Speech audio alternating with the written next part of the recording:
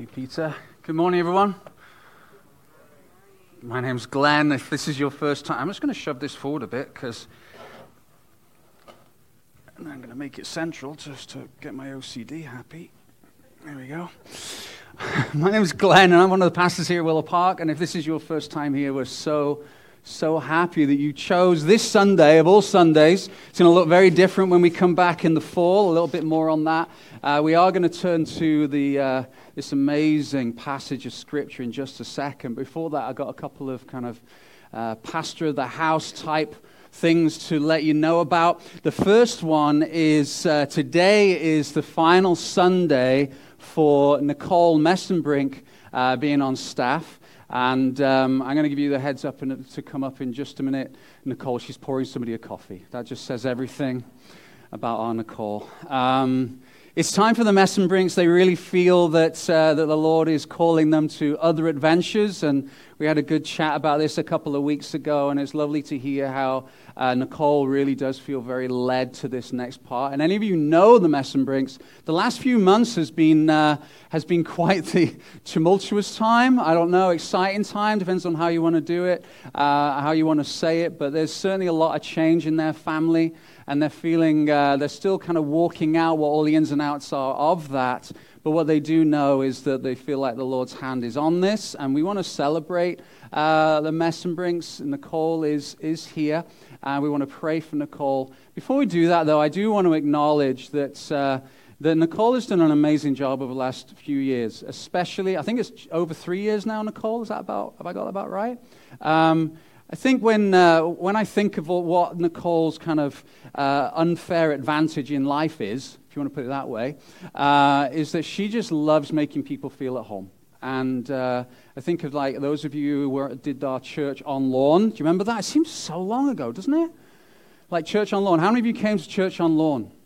Okay, that whole setup. I remember coming on a Sunday morning, not knowing what it was going to be like, expecting it was just going to be a few chairs, but Nicole and her family had come early, they'd hung planters up, they'd got things strung up, there was chalk on the floor, and I just thought that really speaks to one of Nicole's gifts, which is that gift of hospitality, where we really want people to feel expected when they come to the South, and also accepted, And Nicole, you've done a brilliant job at that. She's very, very committed, very dedicated, always on time, always there early, last to leave, really, truly faithful servant of the house. And so I want to give Nicole, I know she's hating every second of this, which makes it even more pleasurable. But Nicole, why don't you come up? Let's give Nicole a big round of applause while she does so. We've got some flowers Jenny has. Thank you. And a gift. Come on, guys, we can be louder than that. Let's really make it awkward. Come on up, Nicole. We're online as well, just to make it even better. There's some beautiful flowers. I picked those myself this morning. And this is an empty card-ish. There is actually a card to go in it. And so if you would like to write something to Nicole, or maybe you want to write something on a piece of paper and put it inside before you leave today, we'll make it available, I guess, somewhere at the back. Jenny, we'll around there. Just before you go and get the free stuff, go and sign the card. And so we will put that in there. But there's a gift in there for you as well. So why don't we pray for Nicole and bless her and her family on behalf of pray for her and her family and anoint her for this next step. And I know the ladies as well have been tremendously blessed with the ladies group. I know quite a few of them are here. And they're going to say their own special goodbye. It's not goodbye, is it? You know what I'm talking about. It's just next steps. Lots of next steps going on right now. So let's pray. Father, we are grateful, Lord, for the faithful service that Nicole and her family have brought to this house. We're so grateful, Lord, for the last few years where you have just shone in Nicole, that your gifting, your calling, Lord, your voice, her attention to what you have to say to her, Lord, we just want to honor that. And God, as she steps forward, Lord, you have said, just like to Abraham, go, even though it's not exactly clear what those next steps are, Lord, we just want to stand with her and Ethan, Lord, as they continue to listen to your voice. Lord, we pray for an anointing. We pray, Lord, for deep blessing. That, Lord, as this church family and all of those listening and watching online, Lord, we pray blessing upon this family. that, God, this next chapter will be rich. That, Lord, there will be a depth of intimacy, Lord, they've never experienced before. That, God, they would sense your blessing and your guidance in a profound way. So, God, we pray now in the name of Jesus, just as we have this kind of final time in this place and also celebrating Nicole, Lord, I pray that she would feel loved. She will feel accepted and expected in every possible way. Lord, we ask all these things in your name, Jesus. We love you. Amen. Amen. God bless you, Nicole. Let's give her another big round of applause.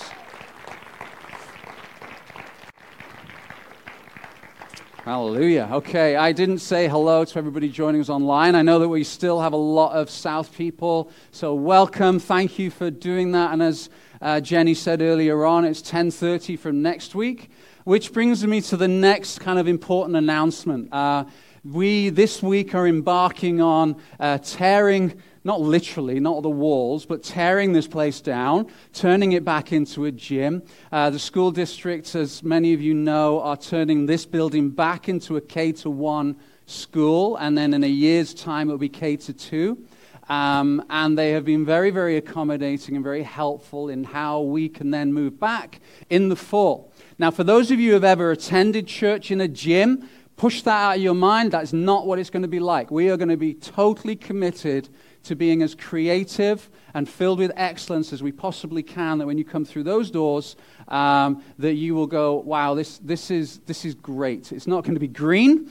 It's not going to feel like we're in a bit of a cardboard box. One of the things that for those of you who are more musical will know that when you sing, it sounds like you're singing into a pillow because of all the soundproofing. We're going to have really great soundproofing. We're going to be able to hear one another sing. But it's going to look and feel different. God has been faithful to us over the last 20 years. And I'll talk about that a little bit more in a few minutes. But we want to celebrate that this has been a tremendous gift from the city to this church since 2003, almost 20 years. And yes, it is going to look different. And it's going to feel different. But when you look at the state of the world right now, really, we're worried about the fact that it's not going to feel like a church. In the grand scheme of things, that is the ultimate first world problem. I want to encourage you that this church will be as on mission, in the fall, as we have been over the last 20 years. God is not finished with his proclamation of the gospel in this place. And for those of you who come from further afield, I know that some of you come from the kind of the outer boundaries, like Black Mountain. It's just such a long way. West Kelowna, I know that I can see some of you can come even further than that. Glenmore, and even as far as Kettle Valley. Then we have heard you. We know that you want to continue to meet together, and we are committed to doing that. This is not going to be a bait and switch. We're not going to go, okay, we're going to be at 33 for a few weeks, and oh, surprise, we're actually going to stay there. That is not, outside of a clear word from the Lord. All we've heard is God's word saying, stay. Every other door has remained shut. Everyone. And I've started gently pushing doors, increased to a shove, increased to a kick, increased to one of those on the cop movies where they run and barge it with their shoulder. Every one of those, think Paul Blart, Mall Cop, as he bounces off something, falls flat on his face. That's how it's felt for me over the last year. I've tried everything. And the Lord all the time has gone, no, we're not finished here. So there's going to be lots for us to do as a church. If you want to come and help this week, Monday, Tuesday in the day, you are welcome. If you like swinging a hammer or if you just like organizing stuff, all the staff are coming in. We're going to be clearing this place and out, hopefully, Lord willing, by the end of this week. There's a lot to do. But please pray for us. We are excited about this next chapter. It is literally a page flip. That is it. Just in a book. It's not a page done, book finished. It's a page flip. Let's see what this chapter has to bring. I'm actually really excited. I really am. And I'm not even spinning it. And I'm good at spinning stuff. I'm excited about what the Lord is going to do in this church. So thank you for those of you praying. As Jenny said, thank you for volunteering. Thank you for giving. Please continue to do so. And let's see what the Lord has for us in the fall. Amen? Amen. Great. All right. We read well, Peter did a great job of reading a beautiful, amazing passage in the Bible from the Old Testament. We're going to turn to that in just a minute. In fact, as I was studying this week, I was just so thankful the Lord had led me to this passage, because He'd led me to this passage before some of the events that we've experienced over the last couple of weeks. 2 years today was our first Sunday lockdown. March 6th, it was this kind of week. I can't believe it was only 2 years ago. It seems like much, much longer. There are people who've been watching faithfully online every week that I haven't seen in a couple of years. We've had emails, we've had connections. You've got friends, you've got family that you haven't seen in a couple of years. So much can change. So much can change. And then we started hearing, and I want to let you know, this first part of my message might feel a little heavy. It might feel not particularly uplifting. It might be really sobering. Stay with me, because we live in a sobering, heavy, non-uplifting world right now. And I've said many times in this pulpit, Spurgeon used to say that he would preach with the newspaper in one hand and the Bible in the other. And I'm very committed to cultural exegesis as well as biblical exegesis. The cultural exegesis we live in today is thick, it's heavy, it's hard. A couple of weeks ago, we were hearing statements like, I can't believe this is happening, as we were looking at the possibility of Russia invading Ukraine. In fact, direct quotes as we just get through the scripture. Is this going to, if you can put that on the black screen. Thanks, Tim. They won't invade. That's what diplomats were saying. That's what leaders were saying. That's what experts were saying. They will not invade. It makes no sense at all. In fact, just before this, we were readying ourselves for a post-pandemic party, literally. Sociologists and economists were saying that we are going to move into an economic thriving time like never seen before. The last time likely would be post-World War Depression era. There, people were going to start partying like it was 1999 again. Although I don't actually remember a big party in 1999, and those of you who've got no clue what I'm talking about, don't worry about it. Those of you who do, place your hands up in the air and wave them like you just don't care. Let's party like 1999. Love that song. Showing my age. But instead of a post-pandemic party, what we're actually facing is we're facing the real prospect of something that we experienced, or I didn't experience, but many experienced in 1914 and 1939. Words like World War III that haven't really been uttered since the early 80s. And I do remember that time, as many of you do, when there was a real nuclear threat. I remember having classes of what happens if there was a nuclear war. That is what we're facing now.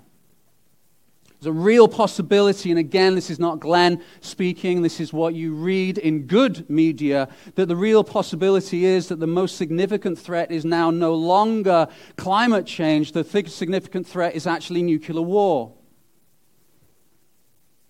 This is potentially more significant than any other war raged in the last 70 years. No matter how much you say, well, there's always been wars, and that is true, and there's horrendous wars happening outside of Ukraine. We need to acknowledge that. But the significance of this war is deep, potentially far deeper than anything that the world's experienced in 70 years. So how did we get here? I want to recommend to you a podcaster and a writer by the name of Dr. Mark Galeotti. He's actually English. He is, quote, one of the most informed and provocative voices on modern Russia. This guy is not sat in his basement blogging his own thoughts. Listen to some of his resume. I'm only saying this because some of the things that I want to share with you, when I started reading and listening to this guy, I couldn't wrap my head around what had been happening over the last 30 years that our media has not actually reported on, as far as I could tell. So this is some of his resume. If you can find him actually on Wikipedia, it's way, way longer. He's a London-based lecturer and writer on transnational crime and Russian security affairs and director of the consultancy Mayak Intelligence. He's an honorary professor of the UCL School of Slovakic and Eastern European Studies. He's a senior associate fellow at the Royal United Services Institute, and he's an associate fellow in the Euro-Atlantic Geopolitics at the Council on Geostrategy. He knows what he's talking about, is basically what this resume tells me. In 1989, this is kind of garnered from a lot of reading I have done over the last couple of weeks. In 1989, and many of you are aware of this, communism started to fall, and it led to the most chaotic period that Russia's potentially experienced, certainly in the 90s, that Russia opened up full force to capitalism and liberal democracy. It was encouraged and it was enjoyed. All at the same time, there was a kind of a corruption and disharmony and underlying issues that were bubbling at the time in Russia as this was happening, as they were seeing Western forces coming into their beloved Russia. Many top-level Russian nobility looked on in disgust as Western culture grew into their beloved Russia. We always look at world history and geography and society through our very, very slanted liberal democratic / Western viewpoint. We think everybody thinks like us. Because that's what we think, therefore everyone in the world thinks like us. It's very hard for us in the West to understand how a Russian thinks. Because their whole worldview is totally different. So what we would see as a good thing going into Russia, they would see, certainly the upper echelon of their leadership, they would see it as something of horrendous danger. Interestingly, Dr. Mark says, Putin has always been very, very risk-averse until 2 weeks ago. Diplomats and world leaders have openly communicated that Putin has changed. Barely been seen in the last 2 years. He's been isolated in COVID, and he has emerged what seems to be, diplomats and world leaders would say, a different man. And you'll understand why I'm going into such lecture-like information in just a minute, so stay with me. His inner circle of trusted advisors, the so-called strong men, the Security Council, led by Nikolai Patrushev, who's known as the Hawk's Hawk. Dr. Mark actually refers him to as the most dangerous man in Russia right now.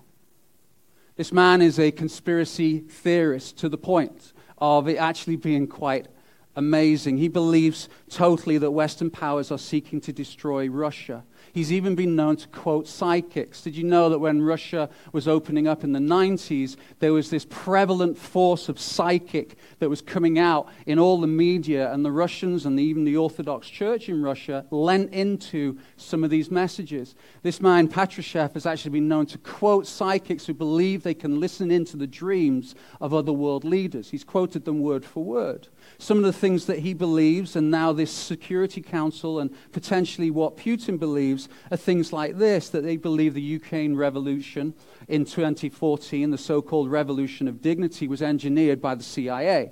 The West are committed to not only destroying Russia, but also humiliating it. That domestic opposition within Russia is being led by foreign leadership, and the MI6 in England is continually undermining the authority of Russia. After putting his nuclear arsenal on high alert, Putin said, quote, "Why do we need a world if Russia is not in it?" Think about that. What used to be a simmering nationalism is now a full-blown, overflowing lava pot of hatred towards the West. Many believe led by, quote, the most dangerous man in Russia, Nikolai Patrushev. This man, Dr. Mark says, makes Putin look like a dove in comparison to the hatred that he has towards the West. And to make matters worse, he's also head of the Russian Volleyball Federation. We live in an unrecognizable world, even from 2 weeks ago. That's why I'm sharing all this. We live in a very blinkered world in the West. We really don't have any idea of what is bubbling spiritually in the lives and the hearts and the minds of those in this world. What God has done in the last 2 years has reminded us that we are completely out of control of a world that we think we have total control over. We are no less in control now than we were 2 weeks ago. We're no more in control now than we were in 2 years ago. It's just that now we've been reminded, actually, we don't have any control at all. To quote Raphael Behr from the Guardian in England, the age of levity is over. These are just some images from from Ukraine right now. The age of levity is over. If you Google that and look for that article from The Guardian, it's a fascinating article to read. So 2 things to observe, first of all, from a spiritual point of view. And I would be remiss in not acknowledging where our world is at the moment. I'm not standing here making any recommendation as to how the world should respond. My job is, as a pastor in this church, as one of the teaching pastors, is to communicate what is the heart of Jesus in the middle of this, and how should we, as a Christian church, respond. I think the first thing that we need to acknowledge is this world changes quickly. And so we cannot be settled. We cannot teach our children that no matter how hard you work, you can control your world. They can't. We can't. Secondly, and this is the point that I was trying to make as we were going through some of the history of what's been going on over the last 30 years in Russia, while we think because they've got McDonald's and the internet now, all is well, that actually there are powers that fight, there are principalities at war, that there are people who are against everything to do with the kingdom of Jesus, that we do not fight against flesh and blood, that regardless of the outcome of what is going to happen over the next little while, regardless of the outcome, we do not fight against flesh and blood. We fight against principalities and powers and strongholds and thoughts. And that positions us as Christians in a very, very powerful place. Because we, more than anybody, are equipped to be able to fight in a way that is most effective. Again, making no comment about what is going on right now. You see, we can come up with all sorts of different ideas as to how the world should respond. Should we have a no-fly zone? Should we do this? Should we do that? Should we do that? And that's great stuff to talk about. But ultimately, where is real-world life change going to happen? It's in the hearts and the minds of the spirits of those, some of whom are listening to psychics for direction, and then creating events that potentially will change our history forever. Really interesting how our culture has responded to this. First of all, there's an abject hatred for Russians. That's the Jesus way. Actually, no, it's not. Don't quote me. Hatred for Russia. It was fascinating to me that the so-called progressive, liberal, let's accept everybody, let's be really loving, are the first often to jump into swearing and being very happy when they see Russians being blown up. It's fascinating, because you're dealing with the heart of mankind, not just political viewpoints. The NPR, the press, released a tweet this week that encouraged people in the West to look after themselves in the midst of this, that you need to, quote, self-care and make sure that you look after yourself and your anxiety. It erupted on Twitter. That really, you are concerned about your self-care and mental anxiety in the midst of what's going on. But our culture's viewpoint is so individualistic that our first response is, how can I look after myself because this is too overwhelming? And then we look at images like that and we're brought back down to earth. What is Jesus saying in the midst of all this? The Huffington Post said, again, protect your mental health, please. Perhaps the worst thing that I heard was the viewpoint of somebody on TV from America who was expressing anguish because their Italian trip had been disrupted because of COVID and Ukraine. It's fascinating what our world does.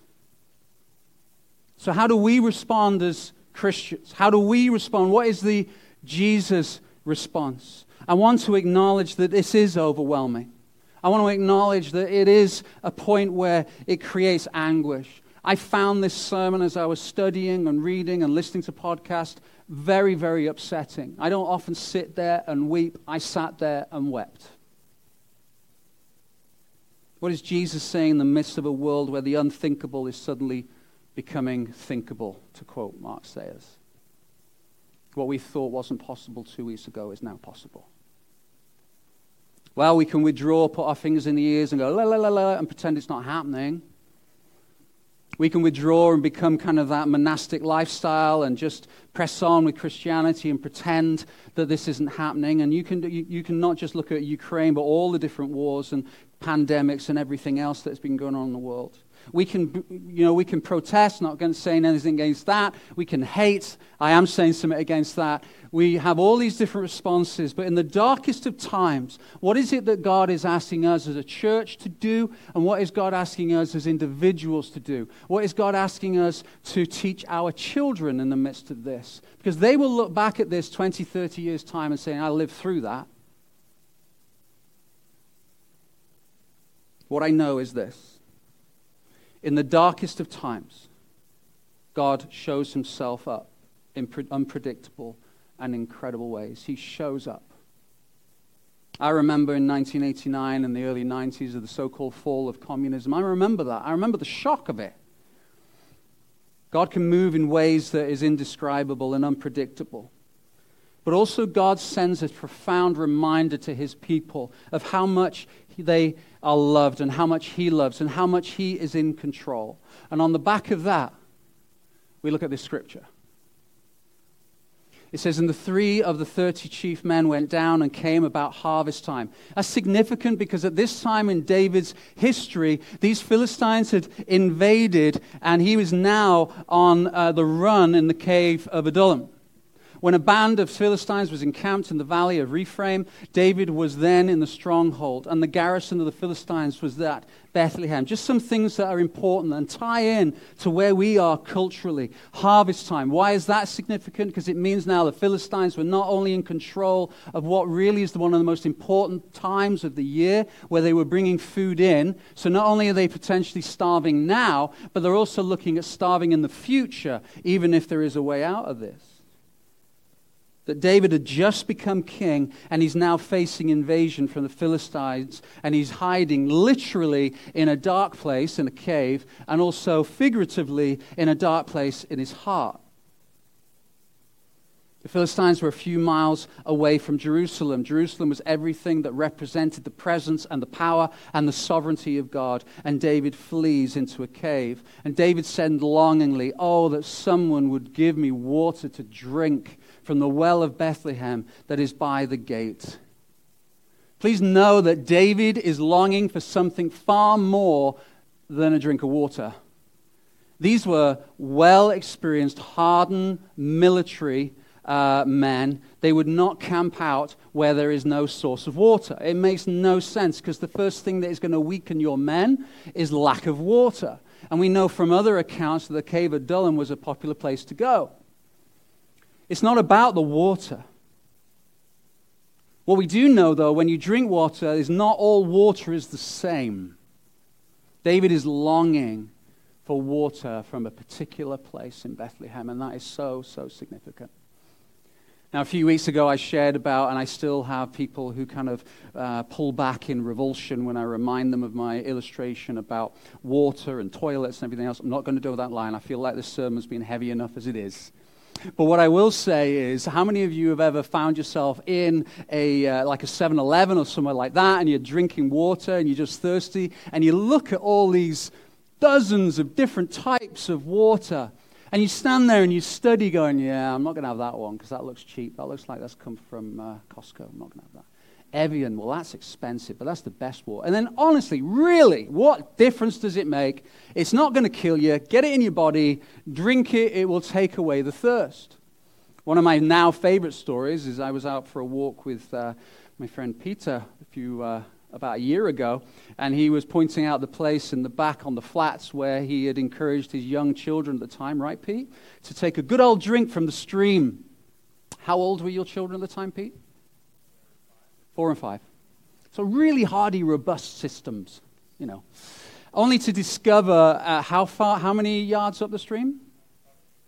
About 1.5 meters was a dead, what? Coyote. This is interactive preaching right here. We're going to carry this on all the way through the sermon. I'm just going to ask Peter questions. He's going to throw back the answers. And Jen was not there. Thank you, Jen. I wouldn't have mentioned that. So Pete was like, sure, this water looks clean. Gives him a good drink. And poor little Ellie was so sick. Was it kind of projectile type stuff? That's what Pete... Oh, pardon? Oh, the Dixies, yes. We won't go there.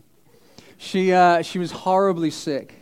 And if Peter had just looked, I thought you were going to say like 20 yards, 1.5 meters up the stream. Well done, the outdoorsman, Pete. Not all water is the same, is my point. Not all water is the same. What did Bethlehem's water represent to David? That's the question. It represents the protection of God. It represents the calling of God. It represents the favor of God to him. It represents the promise of God. This was the place where God anointed him. The Spirit of God rushed upon him from that day forward. The water in Bethlehem represented something that triggered some love and grace reminder in David's life. So when he is sighing for the water in Bethlehem, it's not because he's thirsty. He's sighing, where is God in all this? I'm sat in a cave. Where's the promise of God? I'm sat in a cave. Where is my throne? God, you said. And can I tell you, it's okay for us to get mad at God. It's okay for us to sit in front of God and go, God, why? This is David's moment. Where are you in all this, God? He's sighing it out. And we all have times in our life where we've got such anchored memories of things that were good and things that were significant. It might be a song comes on in the car, and all these memories come flooding back. And they might be good memories. There might be songs you just cannot listen to because of the bad memories. I got one song that as soon as it starts, I can't help but sing it really, really loudly. And all these memories of when I was like 13, 14 years old come flooding back, of school discos, or school dances as you call them, which was Bon Jovi, Living on a Prayer. I mean, like, that song triggers memories thick and fast. And it might be a smell, it might be a house, it might be a road you walk past, it might be anything. You might be walking along a path in a different place in the world, you catch a smell of something, and all these memories and emotions come flooding back. Some of you have memories and emotions that come flooding back that trigger you and your anxiety. These things, these senses, are incredibly powerful. And this is what David's response is to this. Oh, that I would have the water of Bethlehem. I miss my home. Lord, where are you? It's not a command, it's a sigh, it's a longing. It's just that water is simply so sweet. That water is like water that cannot be found anywhere else on the planet. And I wonder if you're there right now. I wonder whether you feel like the water that you're sipping from, the experience that you have in your life right now, the memories that are being built up right now are not as sweet as the water you have tasted before. And if I look on a more global, macro level, I look at the world and it feels like the water is not as sweet as my memories would say that we had before. The water is not sweet. There's a longing. There's a sigh. It feels like some days we're just sat in a cave. We've gone from a pandemic to a potential of world war. And I'm not a particularly pessimistic guy. I remember standing up here, full confession, you can laugh at me, I don't care, well, a little bit, saying, oh, this COVID thing's just like the flu, don't worry about it. I remember saying that. Some of you probably remember me saying that. You've probably been itching to go, told you. I'm not a particularly pessimistic guy with this sort of thing. I'm not standing here saying this will end in world war. Of course not. But I do feel the sigh. Then, one of the most powerful words in the Bible, but. So, some translations say, so the three mighty men broke through the camp of the Philistines. The three mighty men broke through the camp of the Philistines. It's fascinating to me that the Bible puts so little detail on that statement. That is a whole movie ready to be made right there. That's a Gladiator, Braveheart. I want to see that. When I get to heaven, I want to watch that. Can we play that back, please? Big screen. I want to see what happened. These three mighty men broke through the camp of the Philistines. Could you grab me a bottle of water, please? These three mighty men. These come from the top 30 men, as we read in the first part of the passage. And then those 30 come from, thank you, Don. Those 30 come from up to 400 mighty men. These mighty men were a formidable force. They were battle-hardened. They were elite soldiers. You know those guys, no neck, tattoos. Just looking at them makes you go, you know what? You can do whatever you want. You know, they probably drive an F-350 or, I don't know. What do you drive, Nick? Okay. Kidding. Not a RAV or a minivan. Sorry, mate. These three, let's get back on track. These three were the best of the best of the best. 433.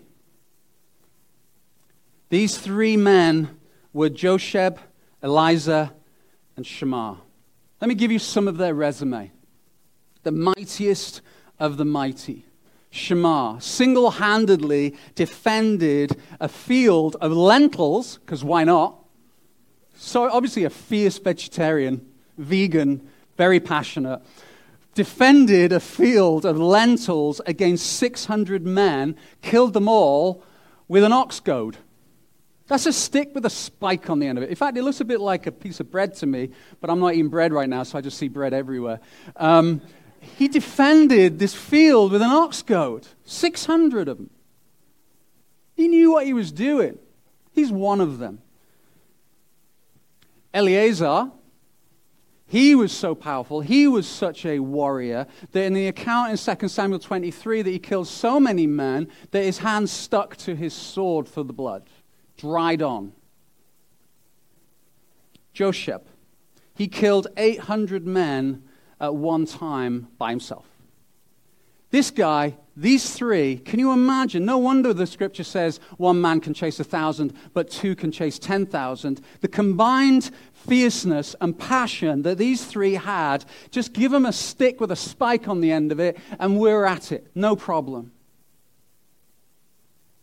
And what does it take?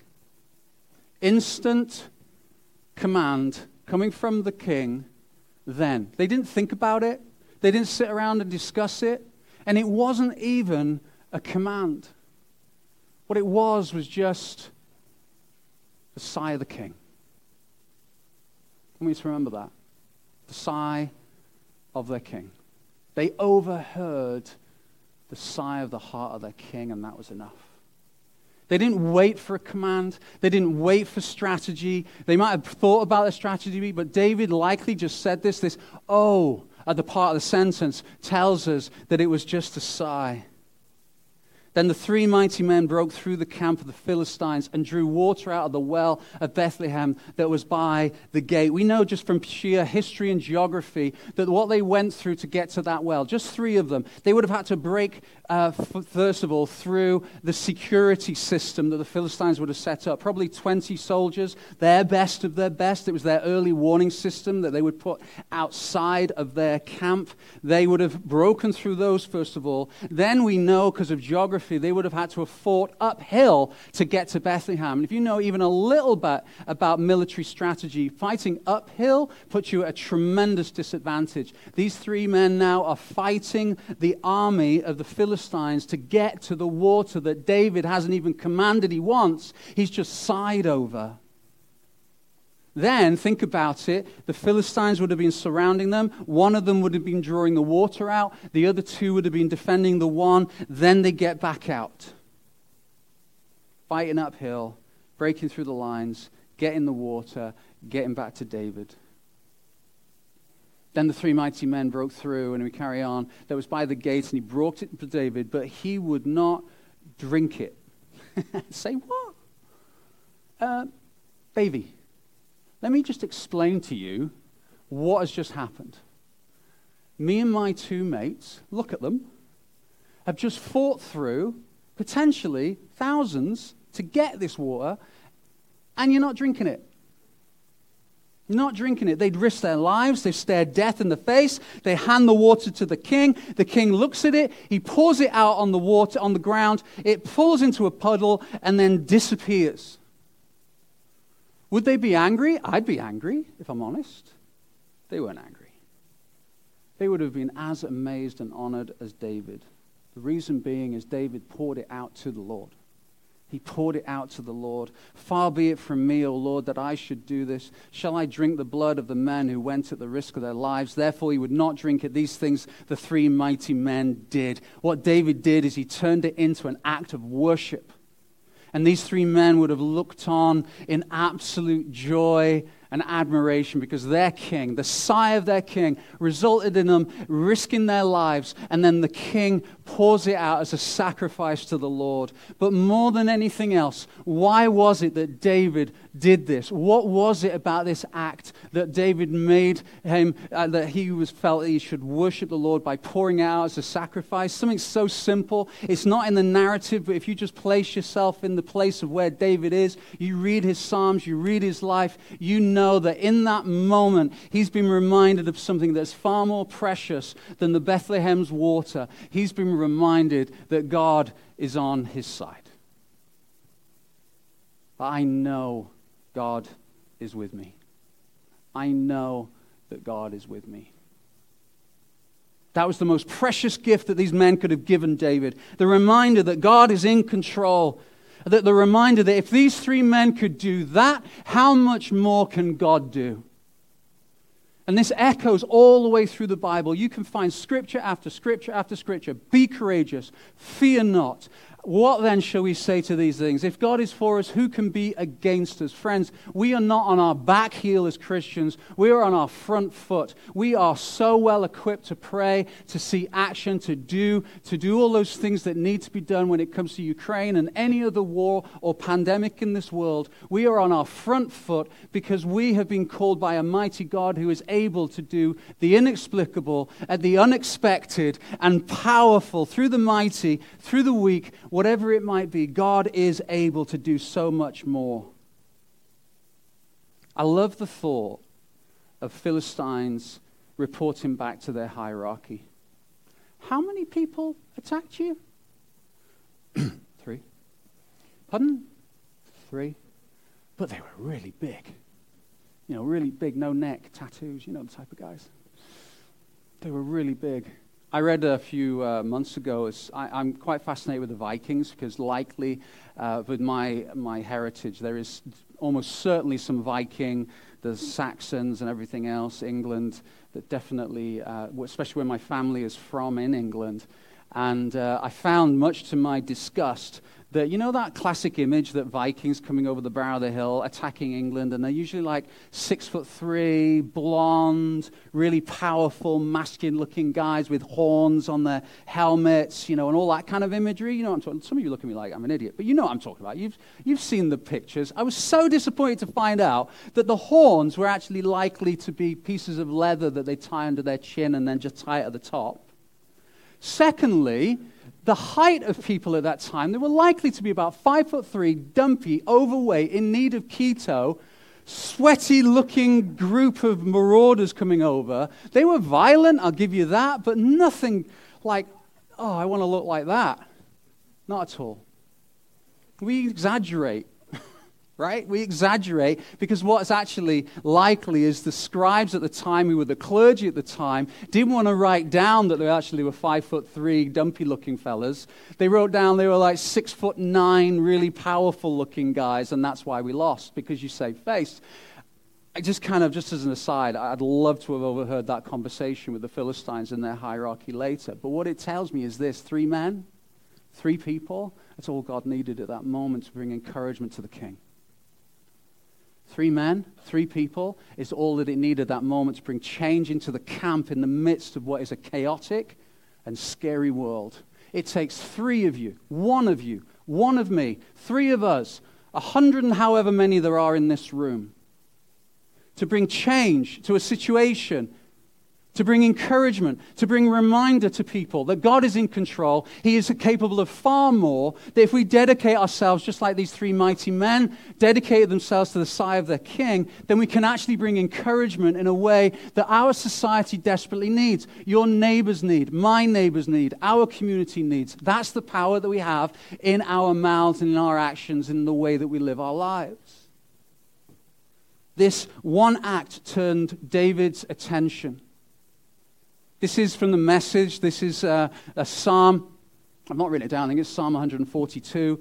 This was actually written when he was in the cave. I cry out loudly to God. Loudly I plead with God for mercy. I spill out all my complaints before him. I spell out my troubles in detail. As I sink in despair, my spirit ebbs away. You know how I'm feeling. Know the danger I'm in, the traps hidden in my path. Look right, look left. There's not a soul who cares what happens. I'm up against it with no exit, bereft or left alone. I cry out, God, call out. You're my last chance, my only hope for life. Oh, listen.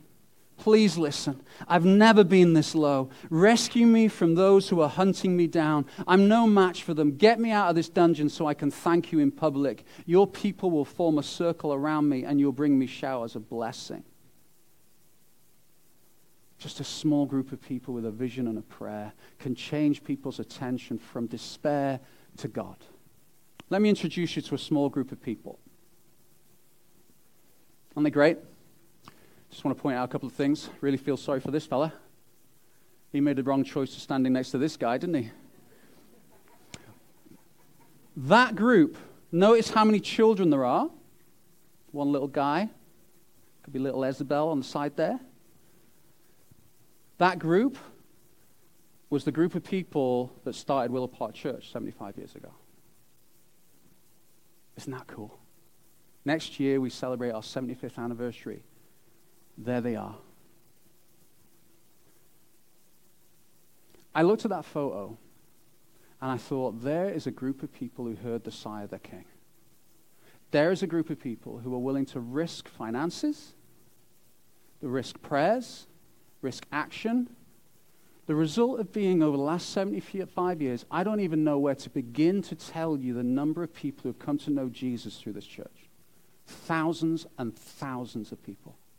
I can't even begin to tell you the number of young people, older people, families, people who've been married, people who've done Alpha, people who have gone on mission, the effect, the finances, the investments, all started with a group of people who heard the sigh of their king, that committed themselves to pray, so totally devoted to one another, to the mission and to the vision. Can I tell you that if there's any part, and I say this very lovingly, but I feel like I have some credibility to do so, if there's any part of you that is thinking, I'm going to take a step back over the next few months because I don't feel like going to 33. Can I encourage you, now is the time that we band together. Now is the time as we go towards massive change. We do not take a step back. We look at the example of those that have gone before and we take a step forward. That we truly believe that we're going to enter into a beautiful new chapter that is going to be life-changing for thousands more to come. Now is not the time that we look to the gate of Bethlehem and go, looks a bit far. Just being honest. Now is the time we go, what can we do? What can we pray for? How can we stand together? Not just for this church and this neighborhood and a community that desperately needs to know the love of Jesus, but for our world. What can we stand together? What can we do? What can we pray? And I say that with the deepest respect and love for you all because you continually blow me away and bless me. But now is not the time to step back. I don't think these people step back. This guy makes me laugh as well. I'm guessing he might have been the first pastor, a bit distracted. David's sigh was their command. I'm going to speed this up. You see, David all the way through the Bible is this amazing picture of Jesus. And these men heard the sigh of Jesus and they instantly responded. Then, immediately. Let me show you a cartoon I saw this week. Little guy, flip, flip, flip. I don't do this very often, so I feel it's a bit awkward. But anyway. The stranger who resides with you in your land shall be to you as one of your citizens. You shall love him as yourself. What do you think that means? Not a clue. Flip, flip, flip. Whoever gives to the poor will lack nothing, but those who close their eyes to poverty will be cursed. Does that make any sense to you? Flip, flip, flip. Then I saw a monster come out of the sea. It had been 10 horns and 7 heads. Each of the 10 horns wore a crown. It's the end times. It's all so clear. I've actually heard this kind of rhetoric around what's happening right now. I think we've been in the end times for a long time, okay? And I'm not going to tell you yay, nay, whatever, because Jesus knows, God knows, that's good enough for me. The Bible says be ready. So let's just park that. But what I am saying is now is the time for action. Let's not wait until we figure out what God wants us to do. Let's actually ask, what is Jesus' daily sigh for us? Let me just give you 5 ways over the next few weeks that you can actually not only help this church, but also help your community, your neighbors, your kids, and the world. Number 1, God is looking, his sigh for you is the intimacy and communion to be with you. Put time aside. We talk about this all the time. Put time aside to spend time with the King. Because listen, you know those men knew David so well that they could pick up on his sigh? They were so attentive, they heard it.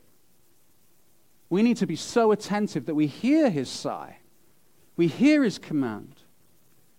Spend time in prayer and scripture reading and meditation, because in that it changes you. It reveals you to you. There's transformation in that. And as you spend time with him, then you will hear the sighs even clearer. And that is one of the most effective ways that we can actually see change in our world, is by praying for it. Serving one another, serving each other in the community, and sharing your story. Share your story of Jesus. Share your story of the church. Share your story of what's going on. Service and sharing. Help people avoid the road to hell. You have that ability to change people's attention. We've seen that with the mighty men of David. Love and community. Look for ways that we can stick together. Get there March 13th, next week, whatever it might look like, and look for one another, look for ways to do community. We're working hard on lots of different ways that we can do things outside of Sunday, but get involved, step forward, and then finally, generously and simply live your life. Do the anti-kingdom of the world thing and do the Jesus kingdom thing, which is be generous, give generously of your time, of your money, of your attention, of your love, and then look to ways that you can simplify your life so you can give more time and attention and finances and love to those things that are desperately needed. Just so you know, as an aside, we are looking as ways as a church that we can support what's happening in Ukraine financially, likely through supporting missionaries over there and church planters through Multiply. So more information on that in the next little while. Let me finish off. And thank you for listening so long. The truth of it is this list is just part of the sigh of the King for us in our time right now. And in a time where it feels overwhelming with everything that's going on, the most audacious thing that we can do is commit to a life that reflects that. The most audacious and powerful thing we can do is to love well, share our story, be intimate with our King, listen to his sigh, scripture reading, get involved, give financially, give generously. These are all powerful ways that we take the love of Jesus into our kingdom. That honestly, the best answer our kingdom has is to look after your self-care, and that my Italian trip's been disrupted. I know your heart, just like mine, longs for a sweeter water, a different kind of water. And as we step into a new chapter as a church, that is what I am pleading and encouraging you to focus on, that Jesus is the provider of the sweetest water of life you will ever find. That regardless of the circumstances, because please note, the circumstances didn't change for David to start feeling better. The circumstances did not change for David to see that God was in control. The circumstances did not change in a long time, but he was reminded, confident of God's control, confident that the enemy will eventually be beaten, confident that the man called Jesus, who not only faced death like these 3 mighty men, but actually went through death, taking my sin, my shame, and it dying with me so that I could have newness of life and relationship with him, so I could experience this different kind of water, so that I could be confident that he is my hope, not what goes on anywhere else in the world. Jesus is my hope. And so I want to pray. I want to pray blessing on you. I want to pray for this next chapter. I want to pray for the joy of the Lord to fill your heart in the midst of what is a scary time. knowing that if we are filled by him today, that we go like mighty men and women and break through any line that the enemy might put up against us. So let's pray. Let's stand together. I'm going to hand over to Sarah. Just by information, Phil and I will be sharing the pulpit. So week by week, we'll be taking it in turns. Next week, Phil is preaching, and then I go to Africa a week on Friday. So I'm going to be away for a couple of Sundays. And please pray for us as we do that. Phil and I are going over to look at a work over there with the view of seeing how we as a church can start supporting it and sending teams. And so it's in Tanzania. So please pray for that. And we've got a lot to do over the next couple of weeks before we get there. But I'm excited about what the Lord's going to do. And that's what I want to pray into right now. So give me a big hearty amen at the end of the prayer. And then Sarah will lead us in some worship. Father, it's been a lot. Lord, a lot to soak in, a lot to think about. And Lord, I pray that as we have worked through this passage, that Lord, you would remind us that you are our hero, you are our champion, that Lord, you are our King. And Lord, I pray that we'd be as a church now, today, as over the next few months and then into the future, we'll be a church that listens for the sigh of the King. That, Lord, we would be quick to respond, quick to obey, quick to live generously and simply. And that, Lord, quick to encourage one another. That, Lord, you would fill us so full now with your Spirit that, God, we'd leave this place feeling like we've been in the presence of God. Thankful, overjoyed, Lord Jesus, for what you have done for us and what you continue to do. And Lord, as our last Sunday in this building, as it looks right now, we pray a blessing on this place. We pray, Lord, for the families and the children that are going to come into this building. Lord, I pray that your essence, your presence will remain, that this place, Lord, will be blessed because we're going to be meeting here every week. Lord, thank you for the gift of this building. And Lord, thank you for the future that you are giving us in your hands. So, Lord, we pray blessing now on this place, and I pray blessing on these good people. Thank you so much for every one of them, and those online as well, Lord, in Jesus' name. And everyone said, amen. Amen.